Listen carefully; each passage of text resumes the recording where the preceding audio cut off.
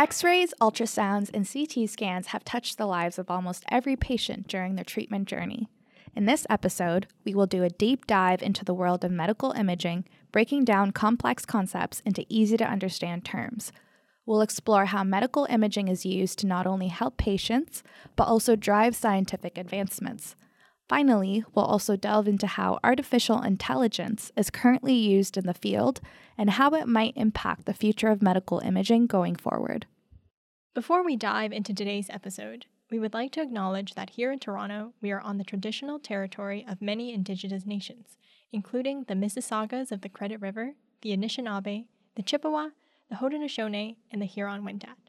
This meeting place is still home to many First Nations, Inuit, and Métis peoples, and we are grateful for the opportunity to live and work on this land. My name is Belinda. And I'm Sumi. Welcome to episode 116 of the Raw Talk podcast.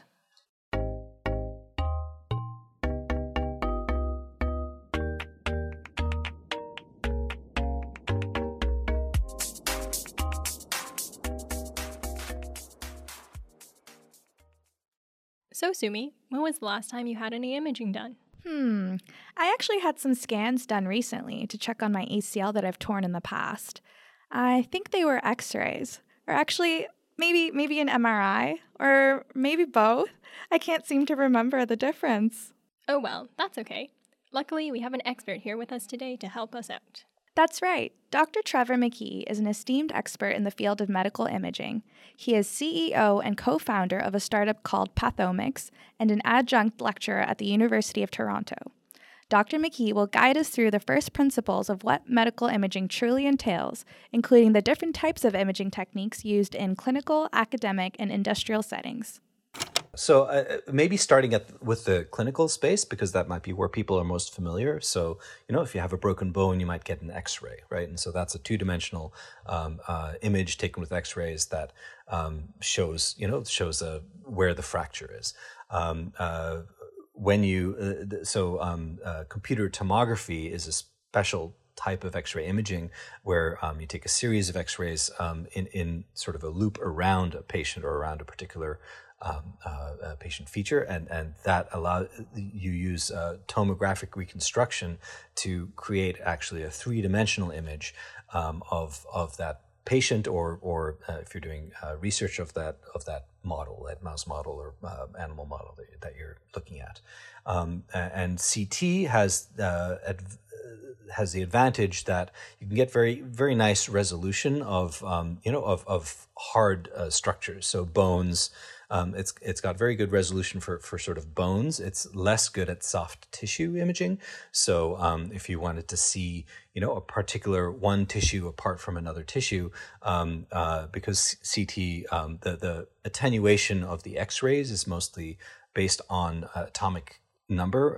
The calcium in your bones has a higher atomic number than carbon, and so that's what gives the contrast. Okay, so it seems that CT scans are helpful for imaging hard tissues. What type of imaging do we use for soft tissues like muscle and fat? If you're looking at being able to discriminate soft tissues, you're going to use MRI. And so MRI uses high intensity magnets as well as kind of change the frequency of the spins of the protons within your tissues, and protons mostly protons in water, and those will but different protons in different tissues are going to have different characteristics, and so you can get a very high resolution view of soft tissues using MRI and be able to distinguish brain tissue from fluid, from skin, from other tissue types. And so when you're getting an MRI, usually that's looking at changes in soft tissue. MRI is very useful again, but it's sometimes challenging to be able to look at specific molecules, or if you wanted to understand what's happening within a tissue on a molecular level, let's say with uptake of glucose, for example, that might be something that would be hard to image with MRI, but can do that with another type of imaging called PET imaging, or positron emission tomography. It's clear that medical imaging techniques are numerous and diverse, but what do they actually look like in real life? How are these images, combined with other medical tools, used to diagnose a condition or used to study diseased tissues in research? We had the privilege of speaking to Dr. Michael McInnes, an expert cardiothoracic radiologist at UHN. Dr. McInnes would shed light on the practical uses of medical imaging in clinical settings and provide valuable insights into how these imaging techniques are utilized to deliver optimal patient care.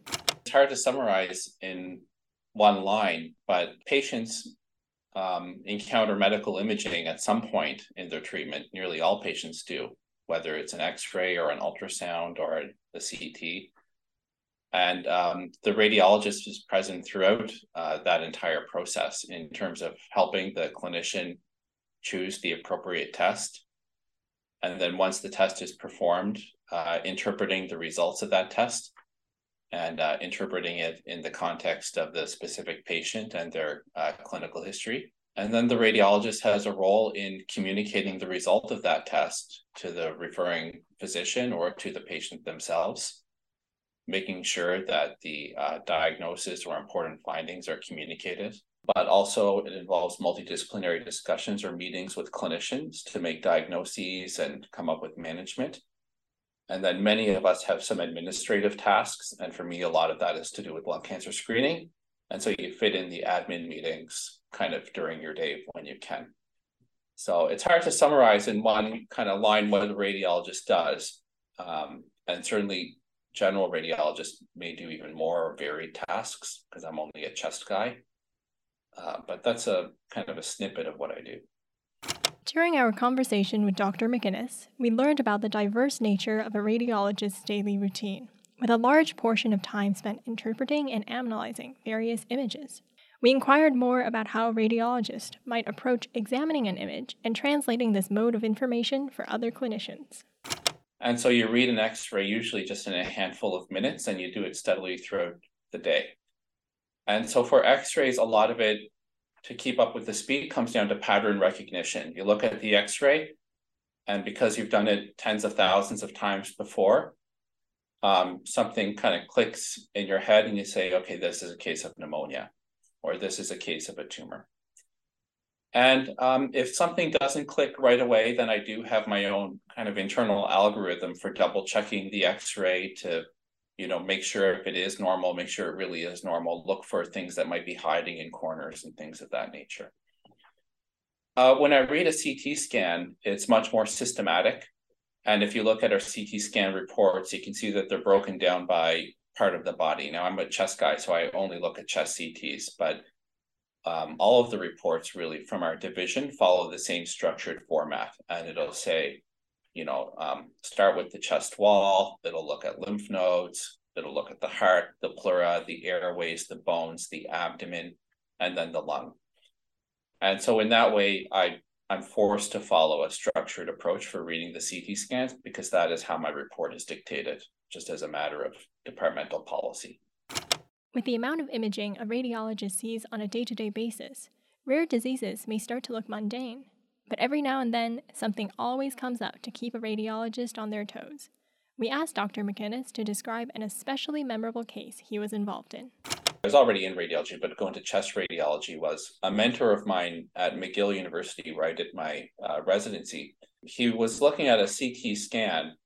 I was a pretty big nerd back then. I was on my email at like 9 p.m. at night or something on a Wednesday. And I discussed a lot of interesting cases with this chest radiologist, and he sent me an email like in the middle of the night. And he said, like, what do you think is going on here? Because it was a bit of a mystery. And I looked at the scan and I couldn't figure it out for the life of me. And this radiologist, based on the imaging appearance alone, could identify that the patient had this rare parasitic infection called paragonomyosis. It's common in East Asia, but it's very rare in North America, just based on the imaging appearance. And that night, he sent an email to a respirologist who was seeing the patient at the hospital and said, does your patient travel to Asia? And the respirologist says, I don't know. And so then the respirologist goes and asks the patient. It turns out he's a banker and goes to Singapore several times a year for work. And then the radiologist says, well, test them for paragonomyosis, just based on the CT. and the test came back positive, and they treated the patient. And I just thought that was incredible. Wow, that sounds like it came straight out of a House episode. Sure does. In addition to medicine, imaging also has important applications in research and industry. For more insight on these sectors, we asked Dr. McKee to describe his experiences as CEO of a startup, as well as his previous experiences at an academic core facility. I'm currently part of a startup called Pathomics, and our goal is really to try and build reproducible image analysis pipelines for multiplex and digital pathology data sets, where we're trying to extract useful information that could be used by the researchers or pharmaceutical companies or various customers that we have that would be looking at analyzing that data. So this actually started with the work that I did in my PhD. So I was involved in a lot of intravital imaging in mouse models of cancer over the course of my PhD thesis. And what I realized there was that, it was actually a lot easier to take the images than it was to actually analyze and extract information from those images. So what I ended up doing was over the course of my PhD, I was developing a number of kind of rudimentary image analysis tools that still required a lot of manual annotation. But since then, in my postdoctoral work and then working in a core facility, I was involved a lot more with trying to extract, trying to build useful tools that could automate, as much of the data analysis process as possible. And that was I spent a lot of time at a core facility called the STAR facility in University Health Network in Toronto. The STAR Innovation Center, which stands for the Spatiotemporal Targeting and Amplification of Radiation Response Program, provides access to state-of-the-art imaging technology for cellular studies at the level of DNA and proteins, multimodality imaging of preclinical models, and a correlative pathology lab in an integrated environment located in Toronto's Medical Discovery District. The center's advanced imaging instruments and experimental capabilities include CT, MRI, PET, SPECT, ultrasound, photoacoustics, optical, and radiation therapy. There I was sort of the central resource for a number of people who would come in, grad students or researchers or even pharmaceutical companies and CROs that would have these image analysis problems, and they would come, we would consult with them, build sort of tools and pipelines that could analyze their data and make that available back to them or analyze and deliver the processed results back. Interesting. What was your journey like into industry? How did your PhD in bioengineering at MIT help with this transition?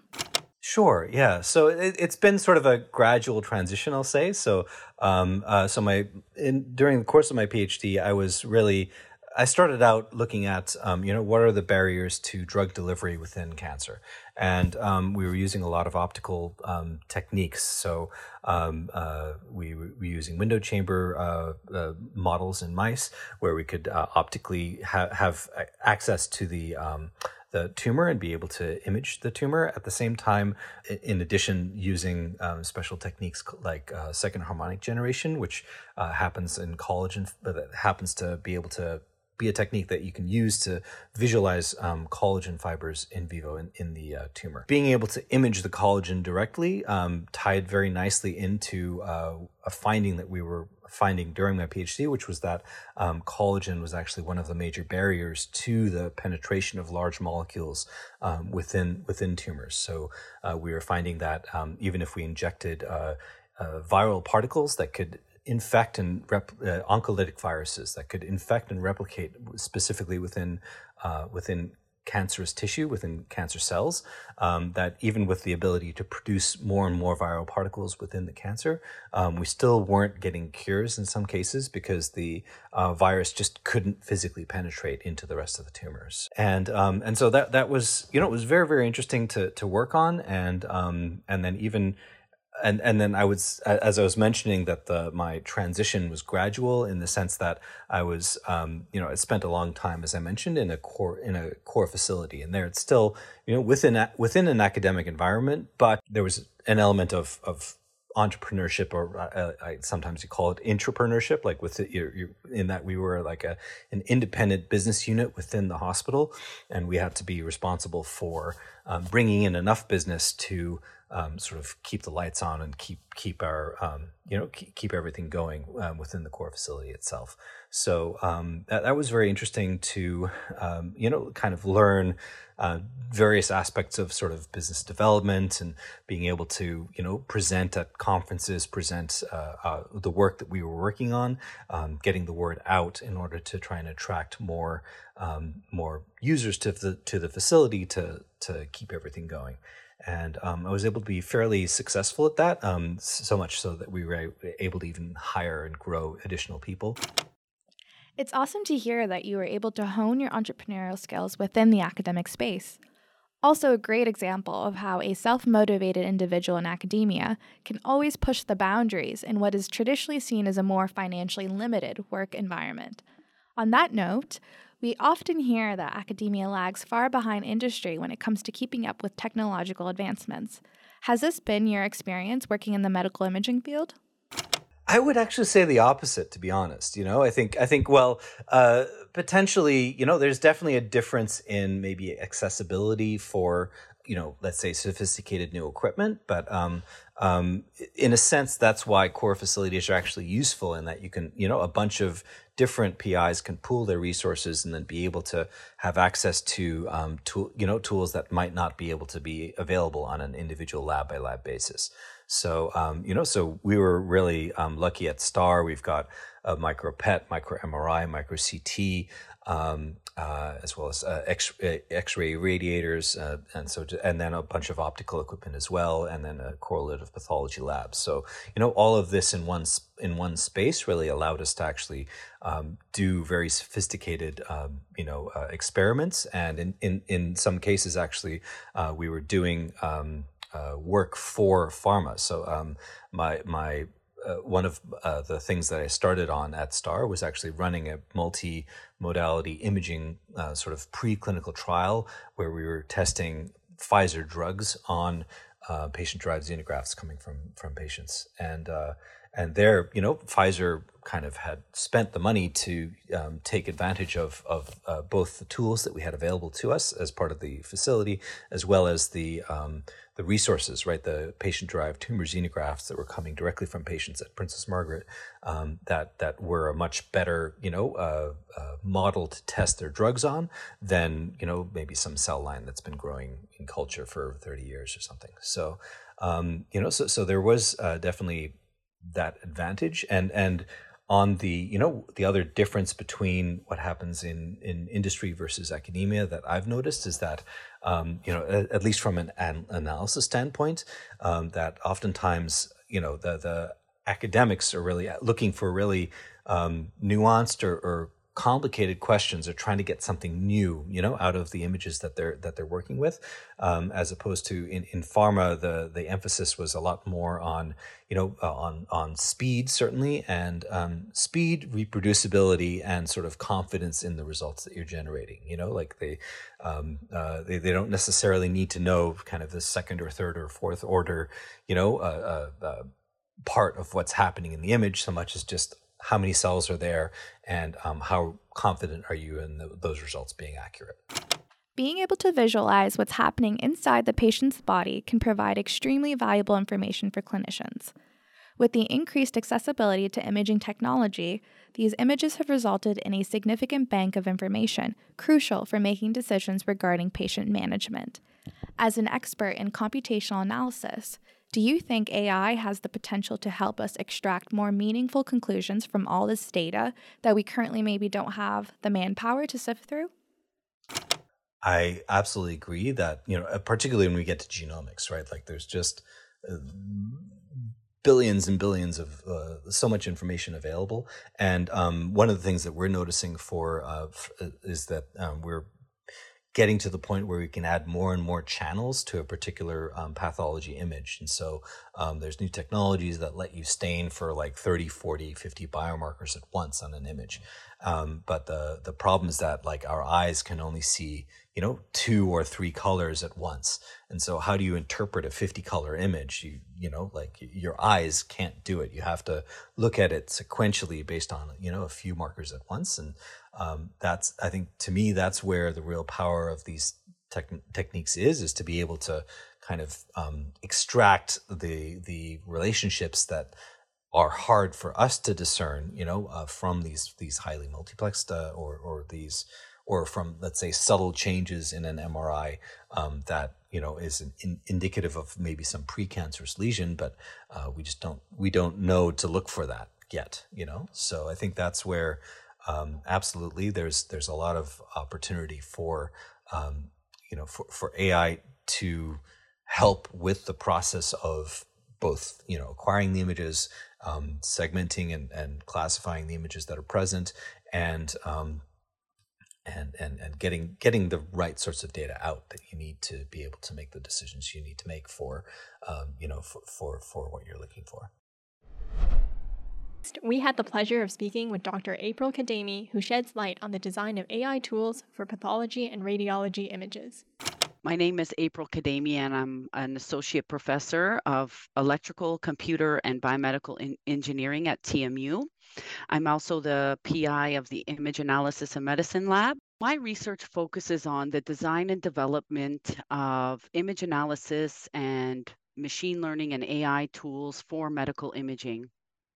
We focus on the 2 major medical imaging modalities used clinically. So we focus on radiology imaging, which is one aspect of the programs, and also pathology imaging or digital pathology imaging, if you will. And so what the radiologist or pathologist has to do now currently is that they would actually pull up the image, visually analyze it, and based on their analysis, they write a report. And this report usually determines treatment, and therefore it's very critical in the patient pathway.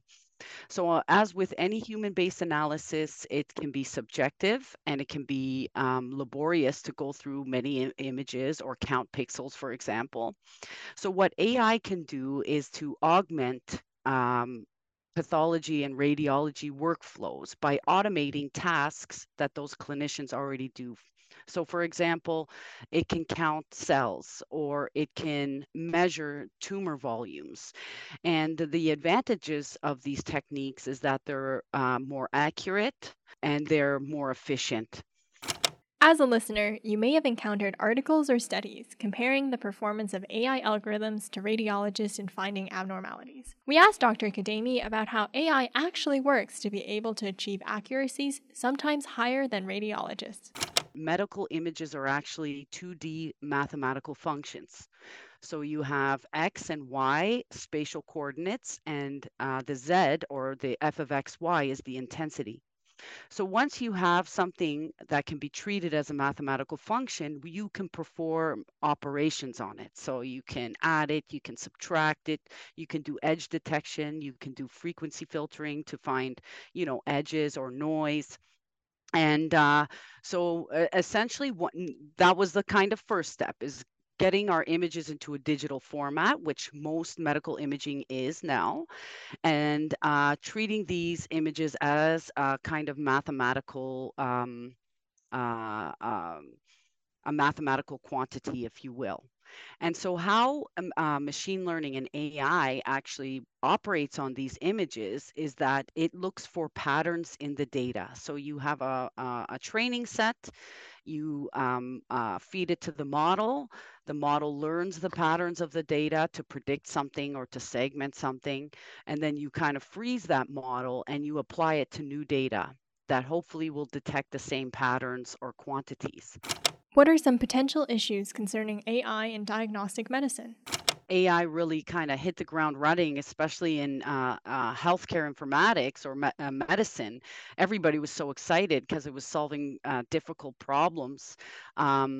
But then it started to a few aspects started to rear its ugly head, and I can think of a few examples.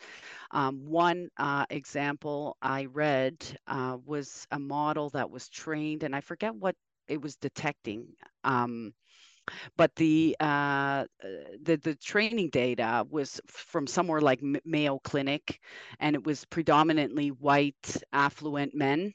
So all the models were created from these white affluent men, and it didn't generalize to women. It didn't work as well, or to other underrepresented groups. And so this started to really bring into account that if the model has never seen, for example, the data from a woman, it's not going to know how to basically analyze it correctly when it does see a woman in the testing set. So how you can really account for that is one of the reasons I love doing research in Canada is that we have a highly diverse population. So a lot of the data sets that are generated within Canada actually have a pretty great representation of all the ethnic minorities, women, and so on. So it's very important to make sure that the data set that you have in the first place actually is representative of everybody. Around 2 decades ago, radiology underwent a significant transformation by transitioning from traditional film-based methods to digital formats known as Digital Images and Communications in Medicine, or DICOM. This led us to ponder whether a similar transformation could occur in pathology, and what it would entail, including the potential impact of AI on the field. AI is going to drive the adoption of digital pathology because the business case for buying, let's say, a $500,000 scanner and maybe making the pathologist faster by 1 minute is not enough for imaging departments to invest into this technology. But if you could say, hey, I'm going to add on this AI tool here, and it's going to make you 10 to 20 times faster, and we can save you X amount per year, it actually starts to translate into something that is financially more lucrative. And so really everybody thinks that pathology is going to be one of the first places where medical AI is used regularly. So for our listeners, what should their one takeaway be from this conversation? So the future is here, right? The future is here. All of those, funny little algorithms that people were talking about that could do this and could do that, they're doing it. And they're solving problems that someone like myself, who's worked in this space since it started, basically, it's solving problems that are hard. And but I think that although we have come a long way, there is a lot more work that needs to be done. So medical imaging is not easy to design algorithms for. It's very complex, actually, and you have to have deep domain expertise. Maybe like one tool that works for everything. Right now, that's not how it works. Each tool is designed separately for a use case, and it's trained separately for a particular use case. So you think about, let's say, even just with neurology or neuroradiology, how many diseases and disorders that they have to treat and monitor and diagnose. So, even for one specialty, the amount of apps that you have to build would be a lot. Like you couldn't have a one size fits all, like that's going to detect strokes as well as, let's say, atrophy, for example. So I think that we have, the future is here. It's being accepted by clinicians. There's researchers that are actively developing, and the field is moving fast. Companies are developing them. They're investing time, and they're hiring engineers and scientists to come and build these tools. So there's big money behind it now, which in order to get anything to the society, you need investment, right? But I think there's more that needs to be done. So far, we have explored medical imaging's deep involvement in not only clinical practice, but also in industry research and health data management. That being said, it is no secret that AI is becoming a big deal, disrupting tech in many spheres, and medical imaging is no exception. We were curious to see what our guests thought of the advent of AI. Is it going to replace us in reading medical images? Will it be able to make diagnoses and decisions on its own? Can we predict the progression of disease? Let's find out.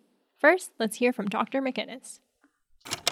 Yeah, well, I think at the moment, there's not a lot of role for AI because the algorithms are just not generally applicable yet, and they don't work with a high enough accuracy. At the moment, I have no kind of desire to incorporate AI into my work. I do some research in AI, and I think it's a very interesting and potentially important research tool. But from my perspective, it's nowhere near clinical practice. And last year, we published an article testing an AI algorithm looking at the size of the heart in patients with this chronic thromboembolic pulmonary hypertension. It was one of my fellows' past projects. And we tested this program that was AI trained. And the only thing that the AI trained program was to do is to measure the size of the heart on a CT scan.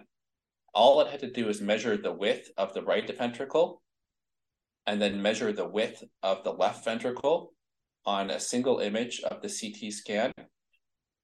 And what it would do, it would find the heart, then it would find the interventricular septum, okay, the border between the left heart and the right heart.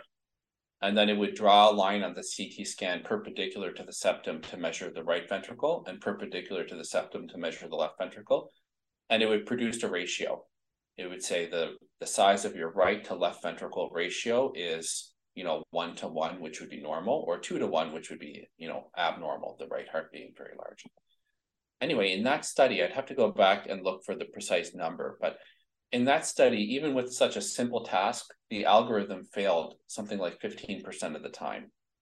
And not only did it just fail sometimes where it would tell you that it can't generate a result, sometimes it would generate a result, and unless you looked, you wouldn't know that that result is inaccurate. And so, until these programs are extremely, accurate, reproducible, and they can be used on RCT scanners by a certain vendor and then used across Canada on different vendors, different scanners, different protocols, there's not a whole lot of use for AI as far as I see it. Every week we see something new or where we don't know what to do about. And if the radiologist experts don't know what to do about this, or the clinician experts, you can't train an AI program because we don't know what the ground truth is. You would never be able to generate, 10,000 cases to train an AI program to do it. It would just be too uncommon. One thing that the AI program, a low-hanging fruit for it would be to identify normal scans, to look at an X-ray and say with a very high degree of certainty that this is normal. And there is some recent research on that as well, looking at normal X-rays. And I think that would be a good application, if everything looks completely abnormal. But once you get an abnormality, then it becomes, I think, a lot more complicated. One indisputable benefit of AI is that machines never need to sleep. So we could have 24/7 image reading and data generation. Could this potentially help us perform more tests or decrease the wait time patients need to get imaging done? Well, interestingly, I don't think the main barrier to the number of images or imaging tests being performed is the radiologist reading them. In fact, there's a bit of a disconnect. We'll perform as many exams basically as we're funded to perform, or as the government will allow us to perform. But it usually doesn't occur the scenario where they say, well, we don't have enough chest radiologists, so we're not going to do chest CTs today. We'll do the chest CTs and get the radiologists to read them after. So I don't think the AI will necessarily allow us to perform more exams. The AI, in terms of speeding up the radiologists, at the moment, I don't think it will speed us up by very much at all, although you may find some literature that says, AI in certain research settings would allow the radiologist to read the scan faster. But we already are pretty quick and very highly reliable. And so it will be a tough sell for community radiologists or specialist radiologists to actually use these programs and to actually say they will speed you up. The program would have to be so reliable that you would have to barely check the output, because doing it yourself is already a very quick task. We're finding more and more really excellent indications for imaging test ways to improve patient care. Dr. McInnes raises excellent points about how the application of AI in medicine is currently still in its infancy. The role of AI may have the potential to aid clinicians, but unless the accuracy of an algorithm surpasses that of an average radiologist or is able to significantly improve the workflow of radiologists, it may not be ready to be integrated into the patient care pathway. But what about the future of AI? How close are we to having clinicians supervise AI algorithms instead of doing the interpreting themselves? For that, let's hear from Dr. Kadami. Do you think that at some point the use of AI in medical imaging will be the de facto way forward? Or do you think it's going to be a kind of touch and go? Some clinicians will use AI while others will prefer traditional methods. For a while, it was said that AI will replace radiologists. Now the thought is that radiologists that use AI are going to replace radiologists that don't use AI. And the reason is because they're going to become more accurate, they're going to become more efficient, and we can start to unlock new insights from these images that we've never known about, we've never seen. So I do think it's going to become the de facto standard going forward. So this, I feel, will become like a software-based toolbox that basically empowers the clinicians to make more informed and accurate diagnoses and measurements. But now the clinicians are actually excited about it, and they want this, and they're helping to develop it. And so they see the value too. And I think that's really actually what's so important, is that if you, if you don't have the stakeholders invested in the technology, how are you going to get it adopted, right? Because as engineers, we can't develop by ourselves. We don't understand their workflow, their use cases. And but I think the tide has turned. When I first started in this field, I worked at a doctor's office, and I worked with these doctors for many years. And I remember telling one of them and said, like, you know what? I'm going to develop software that's going to read medical images. It's going to detect stuff. And he told me, oh my gosh, nobody will use that. But then over the years, like I fortunately, the clinical collaborators I work with have always been sold on that this is the way forward. It'll make their, make it their job better. They were convinced on this. So I had great partners along the way. And I really personally feel that that was the turning point from the, especially on the clinical side, that the perceptions changed, and it's being more widely accepted, and there's more researchers developing it. So research is advancing fast in this space as well. Considering you're one of the experts of AI in medical imaging, where do you see this field evolving over the next 10 years? Okay, that's a loaded question, because I feel like 1 year is like 10 years in the way that this field is moving now. Because what I personally envision is lavish reports filled with marked up images and graphs and tables, that you can see how things change over time. And so this is where I think in maybe the next 5 years that there are going to be use cases that are regularly used AI, and it's part of their workflow. But in the future, what would really be beneficial is if these tools can help with personalized medicine. So helping to stratify patients and for personalized therapy, like in breast cancer, for example, there's Herceptin therapy, but you have to be HER2 positive. Because if you're HER2 positive and you get Herceptin therapy, you effectively kill the messaging system of the tumor cells, and the tumor basically doesn't proliferate anymore. So I think in the future, really what's going to be great is stratifying patients into these homogeneous subgroups of disease, right? Saying these patients you should apply this therapy on, or these patients are going to progress to a stroke. They need intervention right now. So really this kind of predictive, this prognostic is really going to be the future. Whether it's going to be in 10 years or sooner, it's hard to say. But I definitely think that we're on our way there. During our conversation with Dr. Kadami, we learned that the integration of AI in medical imaging may provide more accurate and predictive insights into a patient's health status and disease progression, potentially leading to improved outcomes. With this, we also hear from Dr. McKee. There's a number of places where, AI and new technologies could be helpful. So that's one approach, is to look at, using AI to help with kind of the operational part of the imaging itself, or also helping to even speed up reconstruction. So sometimes reconstruction of the image, like going from the raw images to a 3D image that can be viewed. There's been a lot of speed ups that people have been able to take advantage of AI to be able to increase that rate at which the images get produced. For viewing and interpreting the images, right? That's something that either a radiologist would do for medical imaging or a pathologist would do for digital pathology imaging.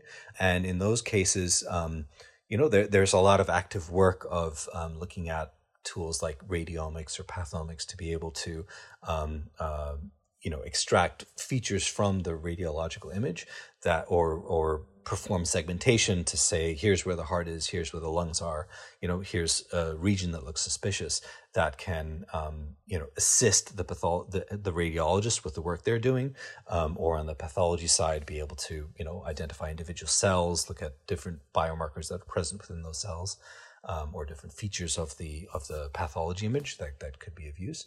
But I think we're still in the early stages of being able to trust in AI to be able to do things better. There's certainly some things that AI can do quite well. So one of the tools that we've built is actually a automated, but counting is something that computers do very well, right? So we've built a deep learning tool that is trained on pathologist annotations that will then count how many of those cells are brown, and give that count back to the pathologist along with sort of an overview that says, here's the individual cells that we counted. And so that the pathologist can make the final decision of yes, that makes sense. There's been a lot of examples also of, an AI trained on a set of medical images where they do, something goes wrong. And then when they go back to look at it, what they see is that actually the AI took a shortcut and rather than focusing on the actual, disease. So I think if it was chest x-rays, for example, rather than looking at the disease, it noticed that up in the right-hand corner, there was something that said, R. There's a letter that says R that indicates right from left. And that was different between two different hospitals. And because the two different hospitals had different degrees of prevalence of the disease that they were studying, the AI just figured out that even though it was blinded to where the hospitals were, it could figure it out from that marker and use that as part of the prediction. And so, I think there's a lot still to be done in terms of making sure that AI is explainable and that we're using the right sorts of data, and we're using the right types of tools to ensure that the results we're getting are reliable. There is no question that AI is becoming increasingly more important for many positions, although the exact consequences of AI remain up for debate. And certainly, AI won't be replacing our jobs anytime soon. For those of you interested in medical sciences and imaging, we encourage you to continue on. The one thing to say, for grad students that might be listening is that there's a huge opportunity for work in this space in general, and also to consider in terms of job opportunities. There's a huge number of opportunities available for people who have a good thorough science background, but can apply that science in new and interesting ways. I think that's always good to remember, and also to consider entrepreneurship as one potential path, right? So even if, and it doesn't have to be kind of the best idea, if you have an idea that you think has a potential commercial application, it would be, it's a great idea to explore what you can do with that, and particularly, right as you're finishing up your grad studies is a great time to do that. In this episode, we covered a lot of ground and a lot of diverse perspectives in medical imaging, from its crucial role in patient care all the way to its innovations in industry and healthcare data, all amid the advent of artificial intelligence. As always, a special thanks to our guests on this episode for their valuable insights, Dr. Trevor McKee, Dr. Michael McGinnis, and Dr. April Kadami. And of course, thank you for listening. This episode was hosted by Belinda and Sumi. Priska, Sumi, and Reina helped develop the episode's content. Belinda, Sumi, Dennis, and Noor conducted the interviews. Junaid was the audio engineer and executive producer on this episode. Until next time.